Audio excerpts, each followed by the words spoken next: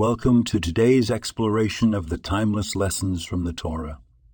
We delve into the Thursday Aliyah of the portion of Hey Sorah, focusing on chapter 24, verse 53. Here we find a narrative rich with significance. The Shidduch, the match of Yitzchak and Rivka.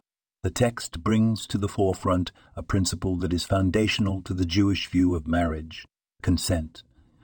Rivka's willingness to go is not only respected but required, emphasizing the sacredness of marriage and the value of mutual agreement in the first Jewish marriage.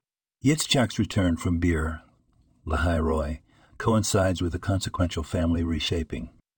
While Hagar is taken again by Abraham, he continues his journey southward, and we anticipate the introduction of Keturah in the next portion.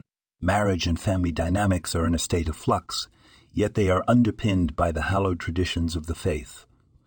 The spiritual life of the Jewish people is profoundly shaped by the practices set forth by the patriarchs, including the three daily prayers, morning, afternoon, and evening. The direction of prayer, whether northeast for wealth or southeast for wisdom, reflects the values and aspirations of the individual.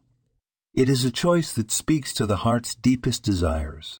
Lastly, the entrance of Rivka into Sarah's tent represents more than a change of residence. It is a profound transition, marking Rivka's emergence as a matriarch. This event teaches us about the deep connection that is possible in marriage, which can come to full fruition with the passing of preceding generations. This podcast was produced and sponsored by Daniel Aranoff